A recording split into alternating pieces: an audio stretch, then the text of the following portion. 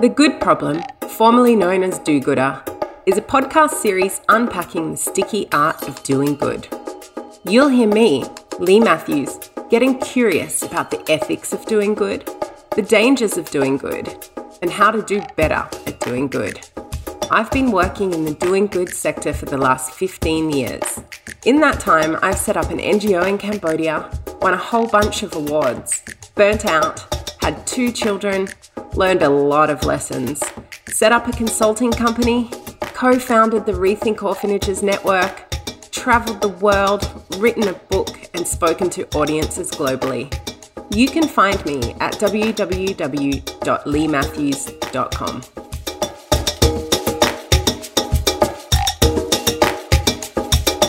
Communicating well can be tricky at the best of times, but when it comes to communicating about development issues, it becomes even trickier.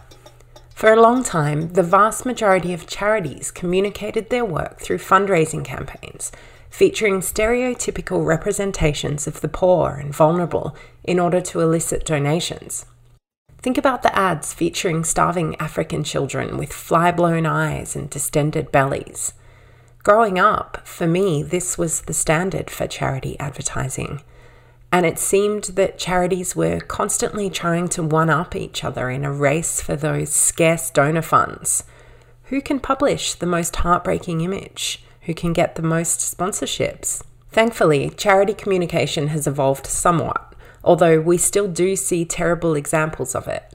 Just last week, the international health charity, MSF, broadcast a $400,000 TV fundraising campaign in Canada, despite warnings from its own staff that it was exploitative, racist, and reinforced the white saviour narrative, not to mention breaching the charity's own ethical guidelines.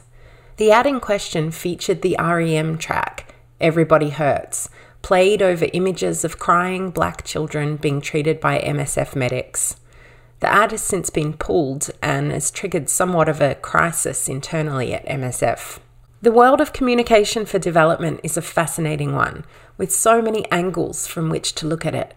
I invited Associate Professor of International Development at Malmö University in Sweden, Tobias Denskus, to chat this through with me.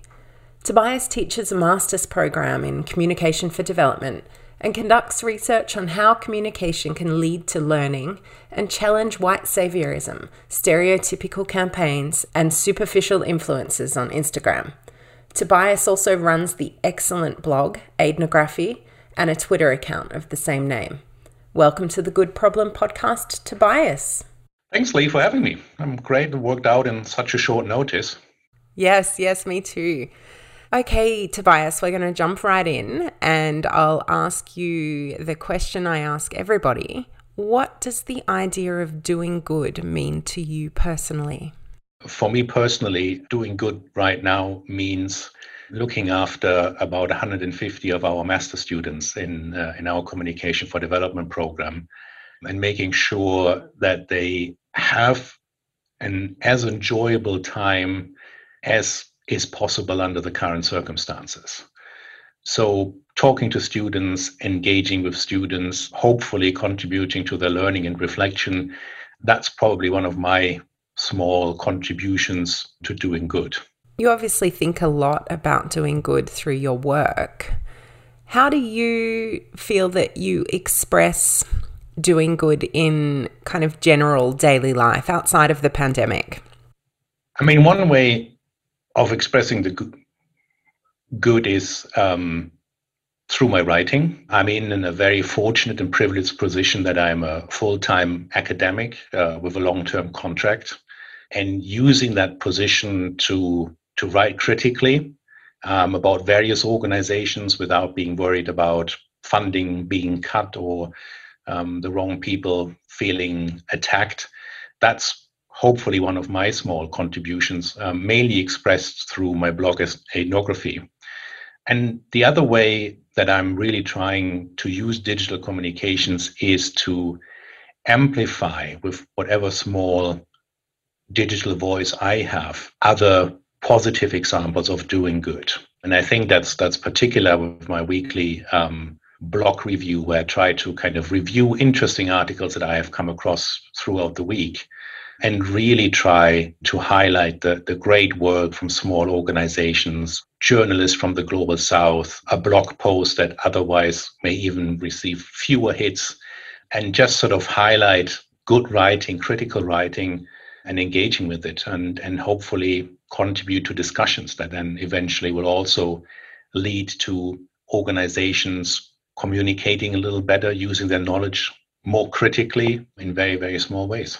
Excellent. I have to say, if anybody is interested in unpacking a lot of these issues that we talk about on the podcast, those lists that Tobias puts together on ethnography are excellent, and I highly recommend you go and check them out or subscribe because there's some really great stuff in there.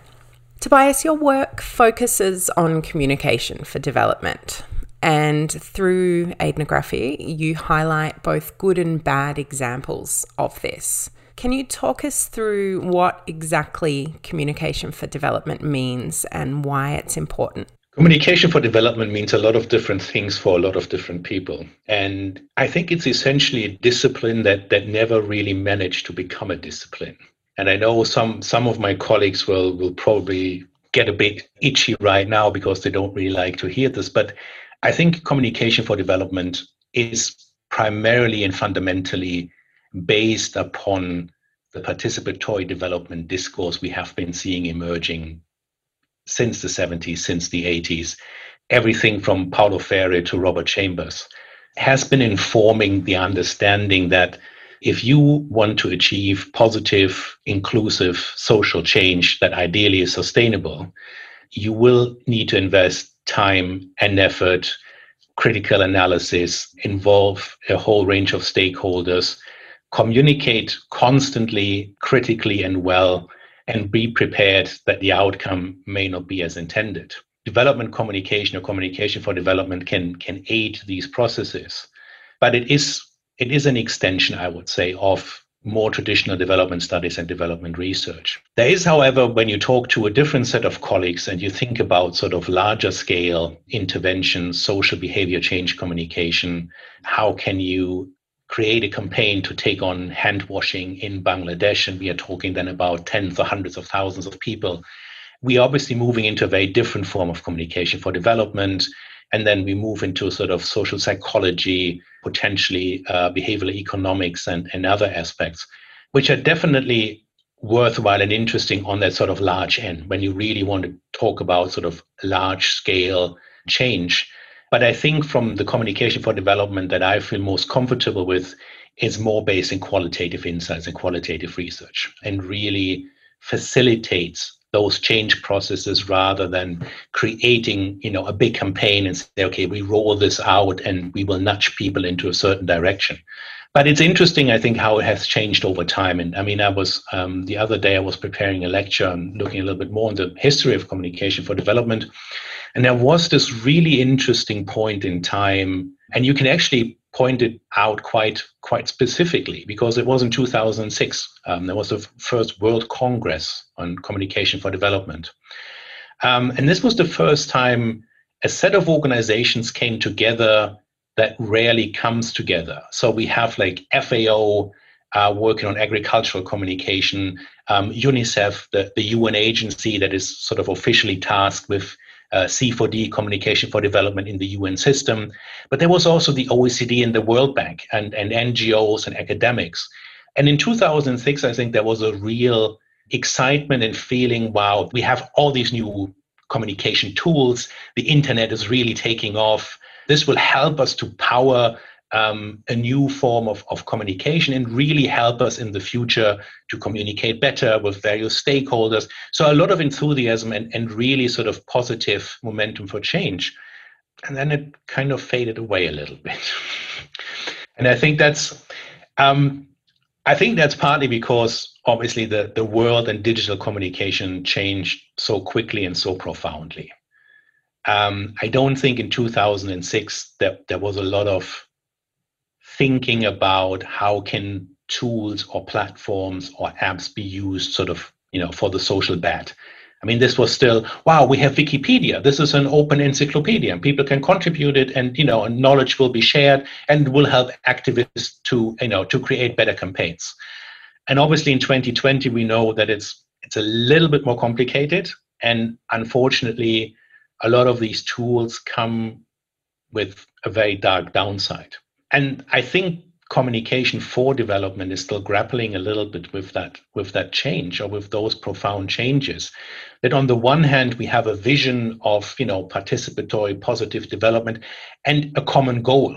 Like if you want to achieve something, a community, an organization has that common goal. And we have been learning this in the last few years, that it's much more complicated. And very often governments, donors, organizations, local power holders do not share the same vision and can use tools almost in exactly the opposite way as it was intended.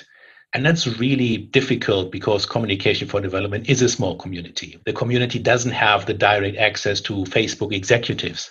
So we experience a lot of these changes and are happy to criticize them and hoping for positive impact. But the world, or when we look at the scale of the issue, is unfortunately very often moving into a different direction. Yeah, definitely. One kind of aspect of communication for development that comes up a lot in my line of work is the concept of poverty porn, or, charities using undignified or exploitative images of poor and vulnerable people in order to raise money. Obviously, there's a tension here. Charities need to raise money. The research tells us, or has told us in the past, that stimulating an emotion in the consumer of the communications or the media actually moves people to donate. And that's why we've, for a time there saw those traditionally very exploitative and harmful ads with starving children and fly-blown faces and distended bellies. And we've started to move away from that, or at least there's more awareness about why that's not okay. But we still see it, and charities still justify it. Can you unpack that a little bit for us? Yes, I think the real challenge is that we need to unpack not just the organizations using stereotypical representations in their ads, but really also the structures behind it. Last week, there was an article that shared on the Guardian's development site about MSF Canada spending 400,000 Canadian dollars on a campaign that I think most experts would quickly agree was really terrible and promoting very outdated, borderline racist images. And the first reaction is, oh my God, how can MSF of all organizations, it's supposed to be sort of, a critical global organization, a critical NGOs where really tough discussions take place internally. How can this happen? How can they do this? And I think it's important then to unpack and to see, well, it wasn't sort of a one sort of unified MSF. It was a fundraising effort by MSF Canada. And unfortunately, we see this from a lot of organizations that especially local fundraising arms are still using a lot of those traditional at best, outdated or potentially racist at worst images. I mean, I live in Sweden, and usually in the afternoon, I have sort of a little break and I watch Murder, She Wrote, the reruns on Swedish television.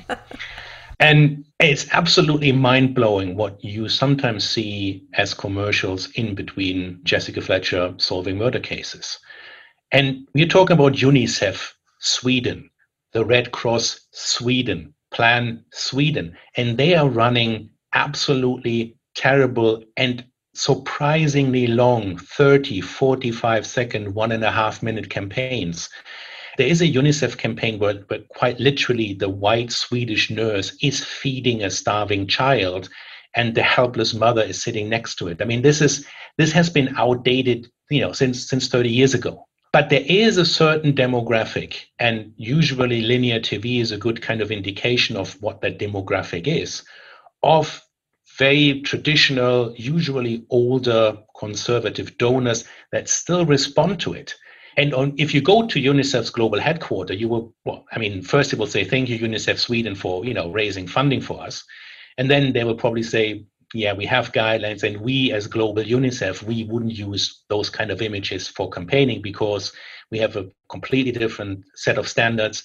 And we know the moment we put this on Twitter or we put this on Facebook and social media, we will receive exactly the kind of reaction that MSF Canada is now facing. So we are in this kind of strange, almost a limbo, where on the one hand, those traditional stereotypical representation still exist and are still used. And at the same time, if you go to the organization themselves, you will see how tough the discussions are. And I remember there was a research article that came out maybe 2 or 3 years ago where a colleague looked at exactly those discussions. It was a qualitative study of how a British NGO is discussing using images in various publications and communication materials. And there were really, really tough discussions. People sitting around the table and say, this is a terrible image. I don't want to see this. And at the same time, knowing that this will help the organization to raise money. And finding that balance between images that are empowering images that show happiness, normality in people's lives, and really going back to the stereotypical starving children with flies on their face is an extremely tough discussion. Definitely. And I think, even in Australia, we see these ads coming on the weekend from organisations that, would say we're at the forefront of child protection and child rights movements. And then, you turn on the television and there's that stereotypical image of that starving child somewhere in Africa and saying, emotive music and saying, basically, if you don't donate, this child will die, without saying it in those many words. And so, yeah, you're right. There is a disconnect between what the organisation is doing in practice versus what they're putting out there to raise money. And speaking to people within that particular organisation that I'm thinking of and saying, why do you do this? It's always, this brings in the most money. When this ad runs, we get a huge spike in donations. Which brings me to the question, what is the role in educating the general public, the donors, about not accepting this kind of advertising out there? I think that's a good question. And I don't want to let organizations too easily off the hook and say, well, unfortunately, there's nothing you can do. You need the money, you need to do the fundraising. If other types of communication and other images bring in less money, then that may be a difficult decision you have to do as an organization. And if that means that you share more positive images and you explain this to donors in your communication, in your annual reports, and still you have a, let's say, 20% decline in donations, that may be a price you as an organization will have to pay, as there are many other parameters changing around you anyway. So that traditional charity model of, you raise funds in Australia and then you implement projects in Africa, that model gets challenged more and more for the right reasons. So bringing in less money may also be an opportunity for an organization to really think, what is the core of what we want to do, of how we want to do it, and how we want to talk about it. And if that means one project less is implemented, that may actually not be the worst thing that can happen. And I know it's tough for an organization, and we live in a world where, growth is good, and, the bigger, the better, and, more money will automatically lead to more projects or more support. But I think in the times where we are living, any northern or any OECD-based organization who implements project in so-called developing countries will have to ask many and very tough questions about their model, the way they work, the way they create exchanges, the way there are power relations that get upheld by their work. And fundraising and using fundraising materials differently is only one aspect of it. In practice, though, have you seen big organizations actually say, well, we won't run that ad, even at the risk of not being able to run this program or fund these staff members that we have, for example? Because, I've worked within big international charities, and everybody has fundraising goals that they have to meet. Their jobs are at risk if they don't. It's such a dynamic, changing environment that people are operating in, and it's very competitive for donor funds. So to me, it seems like the ethical considerations kind of fall to the bottom of the heap, even when, for example, that organisation has signed up to a voluntary code of conduct around communication for development and how they will represent children or other vulnerable people. Sometimes it seems that they're willing to take the hit around that because it brings in so much money. Large organizations right now, I think, outsource some of these ethical concerns. If you talk to their global headquarters of Save the Children or Oxfam or ActionAid or UNICEF or Plan, you will probably get a lot of the right answers.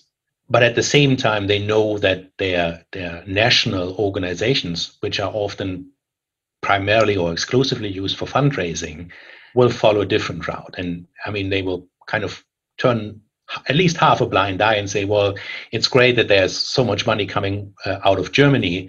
And if you look around, the way, for example, Plan is still promoting child sponsorship models in Germany is very, very traditional, and nothing many experts in development would really like to see and to promote. But at the same time, the Global Plan Office will say, Germany is, I think, among the 5 largest contributors. So translating your positive ambitions, your code of conduct down to national organizations, and by way to very often to local volunteers. So how do you explain to the Swedish volunteer at the Red Cross or at UNICEF that there are different forms of communication that may have a different impact in fundraising? I think that's probably the next step that many organizations obviously find hard to do, because again, it will affect the bottom line. But I think that's a really important discussion that needs to take place, that you don't just take the money from the national fundraisers, but you also have tough discussions about how to localize and how to ethically communicate in Germany or Sweden or other countries. The child sponsorship model that you mentioned is particularly problematic. And I know within some organisations that it's not actually a child sponsorship model that is occurring. It's just communicated that way. What responsibility do charities have to honestly communicate where the money that is raised through a representation of a child sponsorship model, what responsibility do they have to tell donors what actually occurs with that money and where it goes? I mean, I agree. I think the way, for example, child sponsorship has changed over the last 10 or 20 years to much more community-based funding and engagement is communicated. But at the end of the day, very often the entry point is to say, you can sponsor a child and you will receive a letter. Of course, you should, in an ideal world, you are transparent and open and you explain this to donors, and they will listen and believe you and say, oh, this is fantastic. I'm still sticking around. And there's possibly also a generational issue that I think there's a demographic of sponsors in 50 years of age, maybe, and plus, who really wants to have that traditional engagement. I get a nice photo once a year and 2 letters. And for those organizations, I don't think there's a way of changing those perceptions. I mean, can you work with a younger demographic that is willing to and understands the community building aspect much better is going to be a challenge. So I'm cutting organizations a little slack, and you say, okay, I know you don't do exactly what you may communicate. It isn't about buying a football for one child. It's now that model has changed, at least unless you look into really sort of Christian fringes of the child sponsorship discussion. But the mainstream organizations are changing, and I think they're nudging the sponsors in the right direction. And so I would say I'm cutting him some slack if the results on the ground have a positive impact for a community. And a pensioner in northern Sweden would really like to have that connection to one child. I give you that space. But what I find interesting in those discussions is always the aspect that, it has to be a north-south exchange. And I always find it amazing when we think about, what can we do at home? Why do we have to think about, getting a letter from a child in Zimbabwe? The pensioner who may be alone in the north of Sweden, she will probably be also happy to receive a letter from a 6-year-old in Malmö. And, so this idea that there is a contractual, and then it quickly moves into sort of the white savior narrative. But how can the idea behind it, that we want to create, that we want to connect different communities, that we want to, in a small way, address inequalities. We don't have to do this in Africa or Asia. We can do this at home. And this is where, I'm sort of advocating quite strongly when it comes to volunteering and all these aspects. There is much to do at home where you can have a similar positive impact and a learning experience, and it looks good on your CD. But it doesn't have to come with this traditional kind of A chain of, I need to do a church fundraiser, I will go to Ghana and I will spend the summer building a school. That's not the only model. I mean, and I think organizations may want to think about, how can we create those meaningful connections outside a traditional development model. So there's been a lot of discussion across social media and other forms of media recently about white saviorism and, institutional racism in the charity sector and beyond. What role do charities and media, traditional media, play in perpetuating that white savior model? I mean, it's something I think about and write about a lot, is the responsibility of media when they put young people who go and set up a charity or found an orphanage in a foreign country, and they put them on a pedestal and they hero worship them. And this further inspires other young people to have dreams to go off and do this. Where does the responsibility lie? I mean, ads like we were previously talking about, volunteerism opportunities perpetuated by tourism or development organizations also perpetuate this.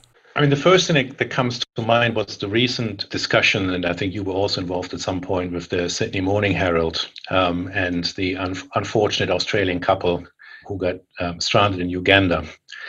And it was, I think, a very good case study of how mainstream media often approach the topic of white people in Africa, if I can generalize that much. That they use sort of a very traditional 20th century model. There needs to be a local interest. So it is about the couple from village X, Y, and Z is traveling to Africa, so the local readers in that area will feel some connection. Or it is about, we need to find an Australian citizen who is experiencing a particular crisis or a particular situation. And I think that primarily has to do with the fact that foreign journalism has been cut tremendously. The foreign correspondence network has been thinned out with most media brands, and there isn't really a willingness to hire local talent. And that contributes to then, you have this quick idea, oh, look, there's I see something on Instagram, there's a poor Australian woman stranded somewhere, let's turn this into a story. But if you would talk to local journalists, local storyteller, local photographers and videographers, I mean, they could probably pitch you 20 interesting and different stories. So the responsibility for global media brands is really, since they don't have the resources and they don't have that network, but it's also not enough to say, well, we have our bureau chief in Nairobi, and then he or she is supposed to cover everything from South Africa to Libya. But really make sure that you tap into the on-the-ground local talent.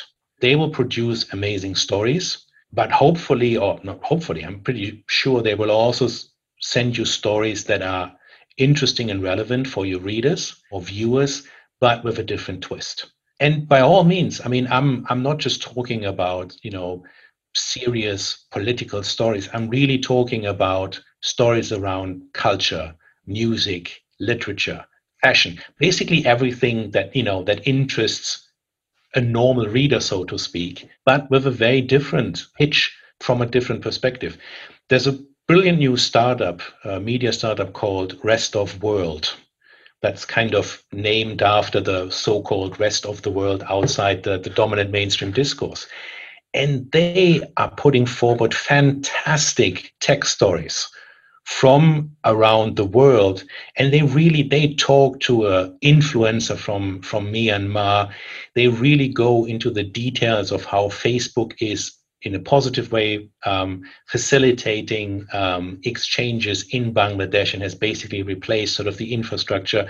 So there are projects out there that tell interesting stories, everything from business to public interest, and that you can tap into. And just don't be, I don't want to say lazy, that's maybe a bit rough, but just make that effort and really talk to experts or talk to those who know those experts on the ground and who can facilitate connections. That particular article that you referenced in the Sydney Morning Herald was astounding on so many levels. There were so many holes in the story, for one, and you can see that it was put forward, as you say, out of kind of a scrambling to have a human interest story of Australians stuck somewhere due to COVID. What kind of shocked me about that was that there's been at least 4 subsequent articles on that same couple, mainly focused on the woman, and she's now made it back to Australia.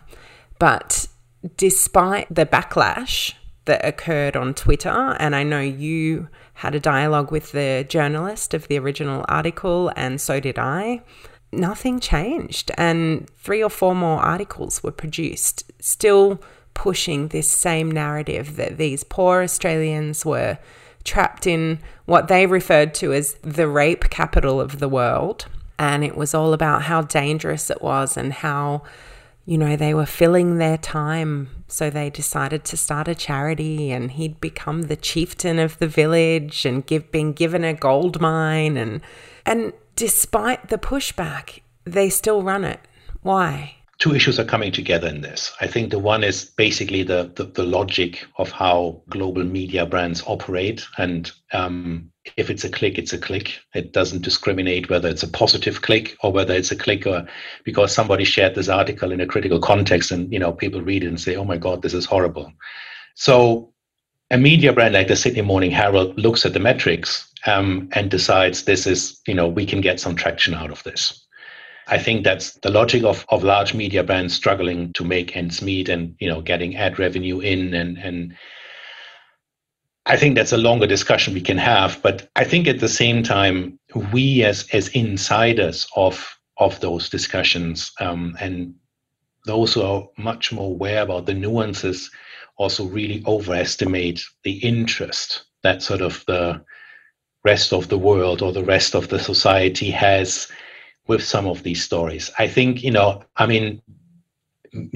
and I and, a few of our connections on social media and organizations would get really excited about, fashion from Tanzania.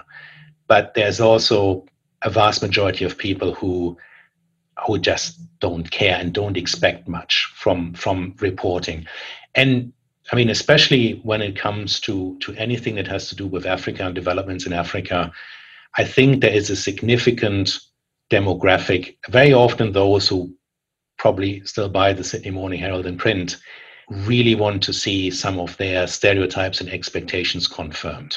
They want to read about the Africa as the so-called dark continent. There's famine, there's violence, and they are not interested in a shifting narrative. And I think the risk for the journalist is also, well, if we portray Africa too positively, then we also will get questions, why are we sending aid money in the first place if, everything is so great, and if there's a new metro bus system, starting in Dar es Salaam, or if there's a housing boom in Rwanda. So if you look at the positive sides, it will undermine some of those media logics that, the clicks are generated through negative images.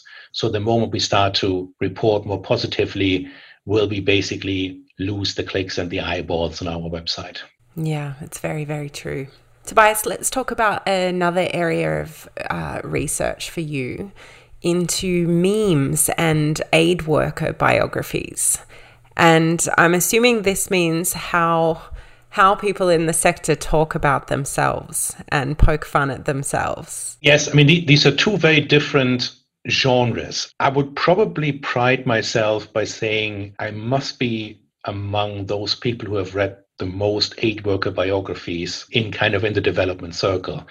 I'm approaching 24 now, and it's a very fascinating and relatively new genre because it's there has always been the foreign correspondent or the UN official who writes a memoir after 30 years in service.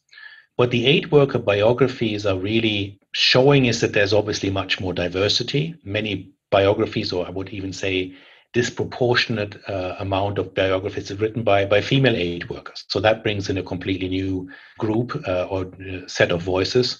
And it's no longer this, I'm writing this at the end of my career, but it's often at points when people have career transitions. Sort of after 10 years in the aid industry, I realized I don't want to be here, so I'm leaving and do something else.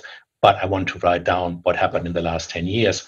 And that's really interesting and fascinating from an academic perspective.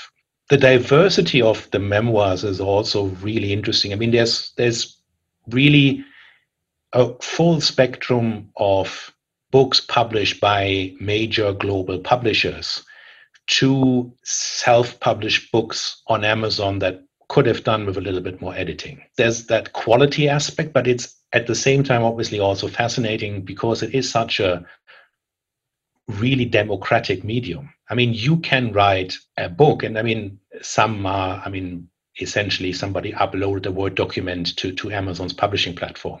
So if you feel the need to write about your experience in the aid system, you will find an outlet. And I think that's very liberating. That's interesting.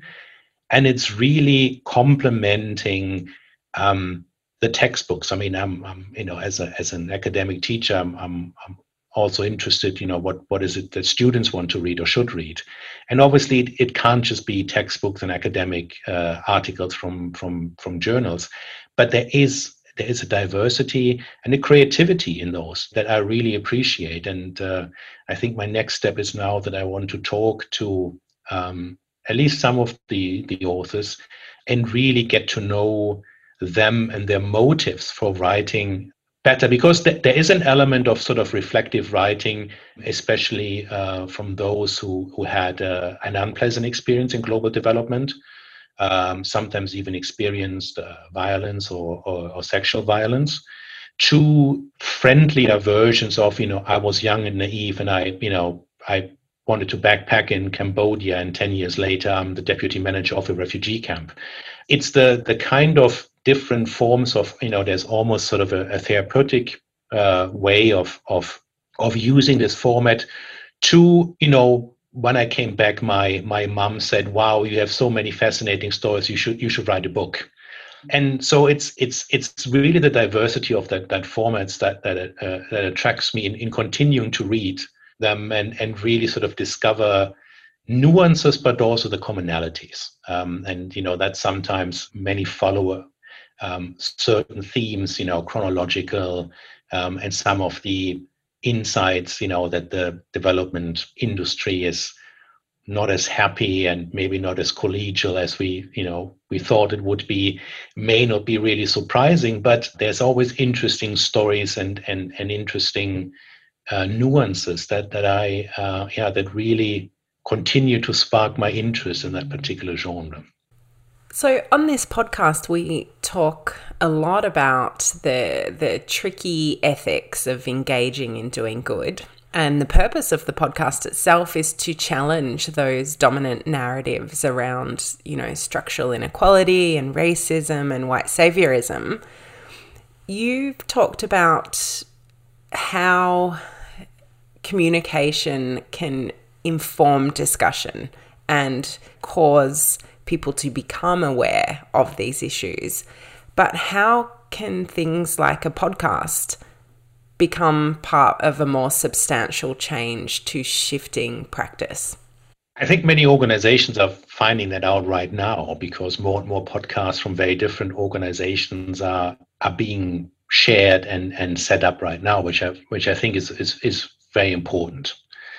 And I think that the idea to use the tools that really reach different audiences. If you think about using a meme, it may be something that can be shared quickly and easily on social media. If it is a podcast, it hopefully reaches, an audience of more younger listeners who are interested in using that medium while exercising and, hopefully go away with some stimulating ideas.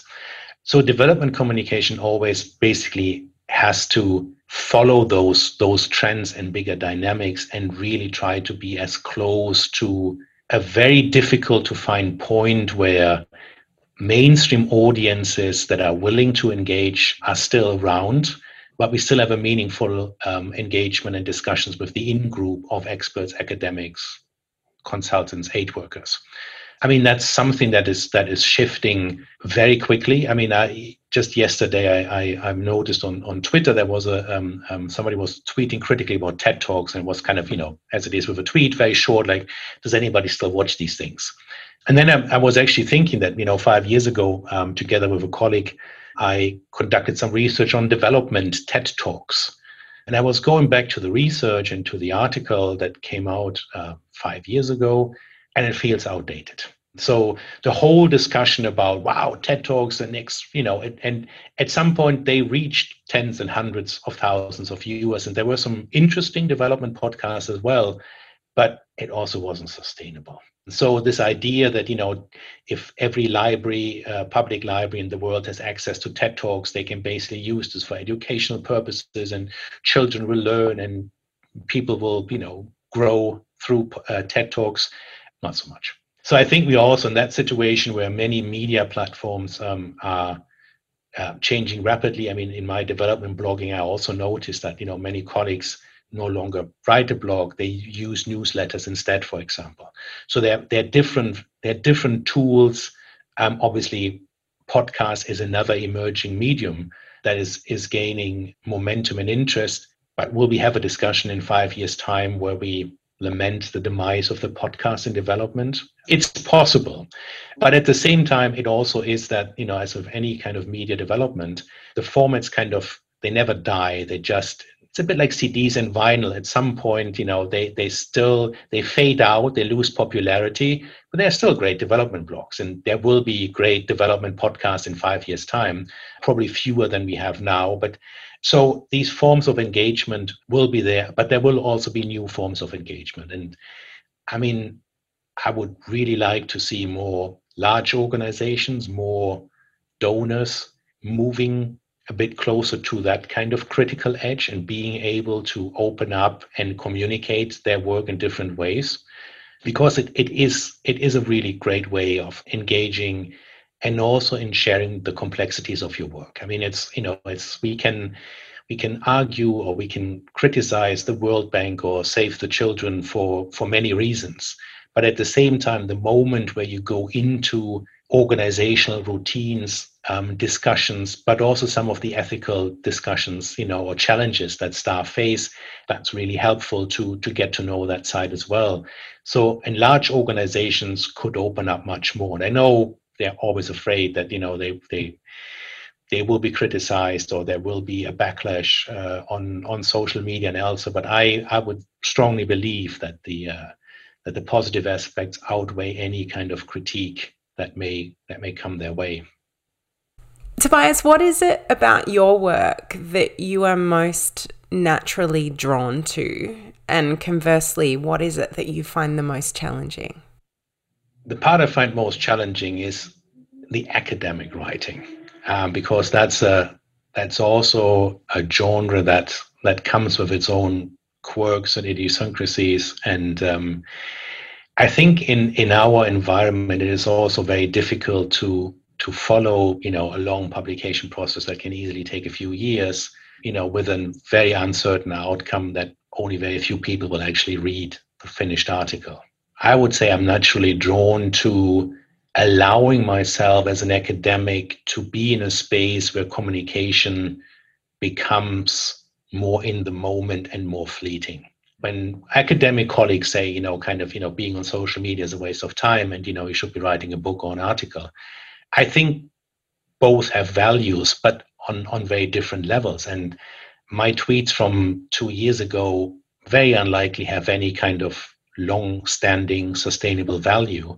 And that's, I think, as an academic, that's sometimes really difficult to come to terms with, to let go and to send out a tweet and, you have this fascinating article and you provided a Twitter thread with 16 carefully crafted tweets, and you get 2 likes and 1 retweet, and you realize that paper you found fascinating, that report, it was the wrong time, it was the wrong wording, it disappears in kind of an open space of communication. And that's challenging. And I'm also researching humanitarian memes, and what I discovered in that space is also very difficult for an academic to come to terms with this when you are faced with communication that is absurd to a point of, I don't want to say meaningless, but to a point of unresearchable. That when you look at memes and, and somebody says, yes, you can do an analysis and I can bring out some, big sociological guns and try to analyze. But when you try to do it, you also realize that it's just a meme. It's just somebody sitting somewhere in a guest house in Chad or in Nairobi or in Sudan, and they're letting off some steam. They had a terrible day. They work for WFP or UNICEF logistics, and they're having a hard time getting the supplies to communities in need. And there's a funny, satirical, dark, ironic meme, but that's it. It disappears. It doesn't help you to get this kind of this bigger picture, this ton of meaning that all of a sudden opens up, and you start writing, an article on how 2 memes from a guest house in the middle of nowhere in the deep field help us to understand development in the 21st century. It doesn't. And that's, I think, what communication for development, when you wish for that kind of bigger story, or, that things build up on each other and they reach sort of, a viral momentum, most of the times they don't. Tobias, what do you think the greatest social challenge of our time is? Something that future generations would look back on and wonder what on earth we were thinking.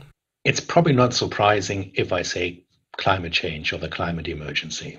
Many of the issues we are dealing with in the humanitarian or development community are more or less directly linked to climate change, climate crisis, to whatever short-term weather patterns provide as challenges to the longer-term challenge of a rising temperature. I think it is really difficult for the development community to get to the point where it's fully understand as a truly global challenge that is interconnected, that affects California and Australia as much as it does the coastal areas in India or Bangladesh. I mean, on the one hand, I think we as a development community should really be proud because we have generated so much knowledge over the years. I mean, climate change is nothing unknown. I mean, when you look at the organizations, if you go back to the Rio summit in the early 90s, development researchers, development practitioners, NGOs have always been on that forefront for the last 30, 35 years. They have this incredible knowledge that they have generated from literally around the world, like from all parts of the globe. And I think that's really important knowledge to tap in. So I'm hoping that those voices out from the global development community can become much, much stronger. At the same time, there is a reality of how politics, how conflict dynamics work, how humanitarian crises are ignored and underfunded, that makes me less optimistic in some ways. And very often it's easy to blame the UN for being slow and bureaucratic, But when you look at the work on the ground, especially in humanitarian environments, it is an incredible great source for good. And it could do more if the right amount of funding was available. So in some ways, when we go back to what we said at the beginning, yes, you can criticize UNICEF or local UNICEF organizations for running not so great fundraising campaigns. But there's nothing that any government or stops any government from giving more money to UNICEF. If you think, UNICEF should get more funding to do more of the work, then there are plenty of opportunities. You as a government or foundation, even to some extent, I'm more critical about it, but even sort of corporate support. So nothing stops other entities to come forward and support the work rather than saying, well, I guess WFP doesn't have enough money. Well, there's nothing really we can do, but please don't run terrible fundraising campaigns. They still shouldn't be running terrible fundraising campaigns, but it's important then to look beyond sort of an image or a short video and really think about the root causes. And the root causes are that the humanitarian system is consistently underfunded. If you could tell the world something and know that every single person would hear it, what would it be?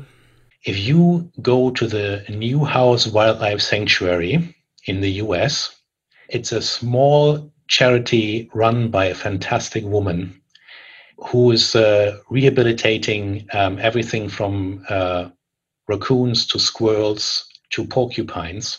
You will get the most heartwarming images of cute little animals.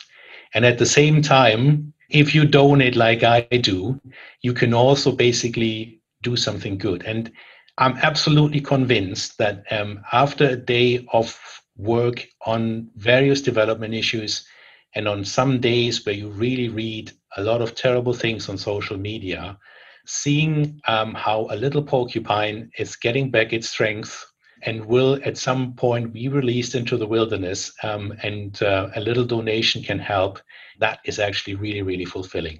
I love that, Tobias. Can you say the name of that organization again? It's the Newhouse Wildlife Sanctuary in Massachusetts. Where is your favorite place on earth?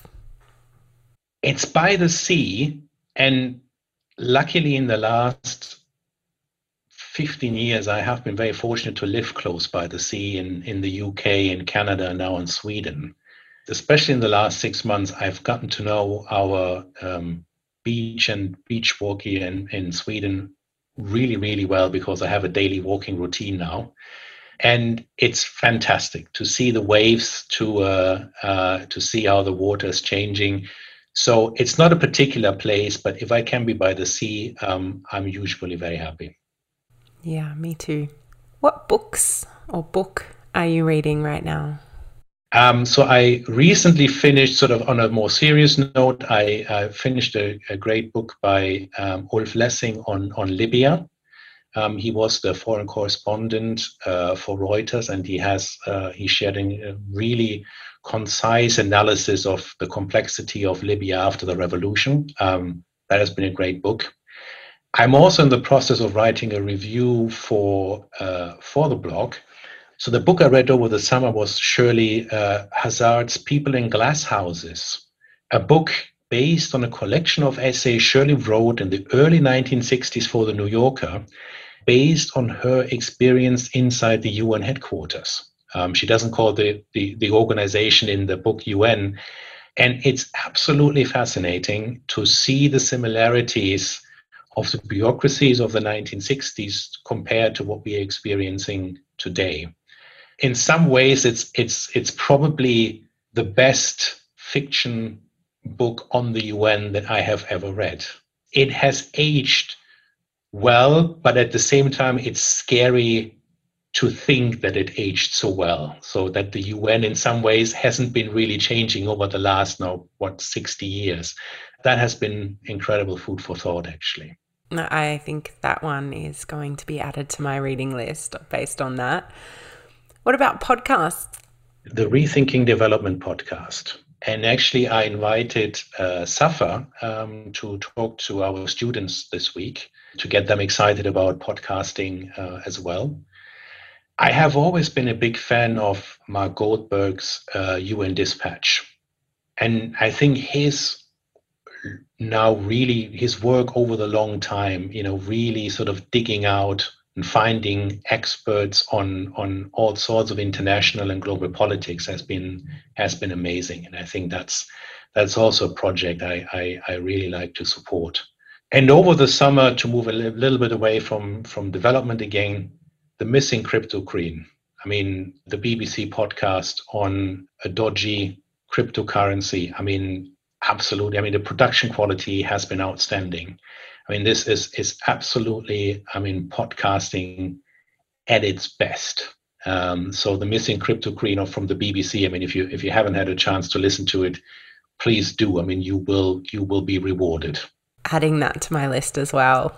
Thank you so much for taking the time to talk to me today, Tobias. And I really appreciate you sharing your insights and your work and your research. I think it's such an important part of the narrative of development that we need to probably highlight more. And as you say, charities need to think about and engage with a little bit more, particularly the critical discourse around this. Well, thanks for having me. I mean, this is a fantastic way of spending my lunch hours here in Sweden, and I'm looking forward to the final product and discussing things further. This podcast is recorded on the lands of the Jaja Wurrung and Tongrung people in the Kulin Nation. We acknowledge them as the traditional owners and true sovereigns of the land. Despite the impact of European invasion, we acknowledge their deep understanding and connection to country and rich cultural knowledge. We acknowledge and pay our respects to their elders and elders of Indigenous communities across the world, past and present. Podcast episodes are made possible through the hard work of my amazing team, including audiovisual production by Brianna at Bambi Media and creative production by Olivia Allen. Do you want to learn more about doing better at doing good? I work with leaders from the business, non-profit, and philanthropic sectors to achieve aligned, ethical, and sustainable impact. I also offer coaching and mentoring to individuals and small business owners on how to integrate purpose and create positive impact. To find out more, follow me on Instagram @_Lee Matthews or check out my website at www.leematthews.com. Don't forget to subscribe and share.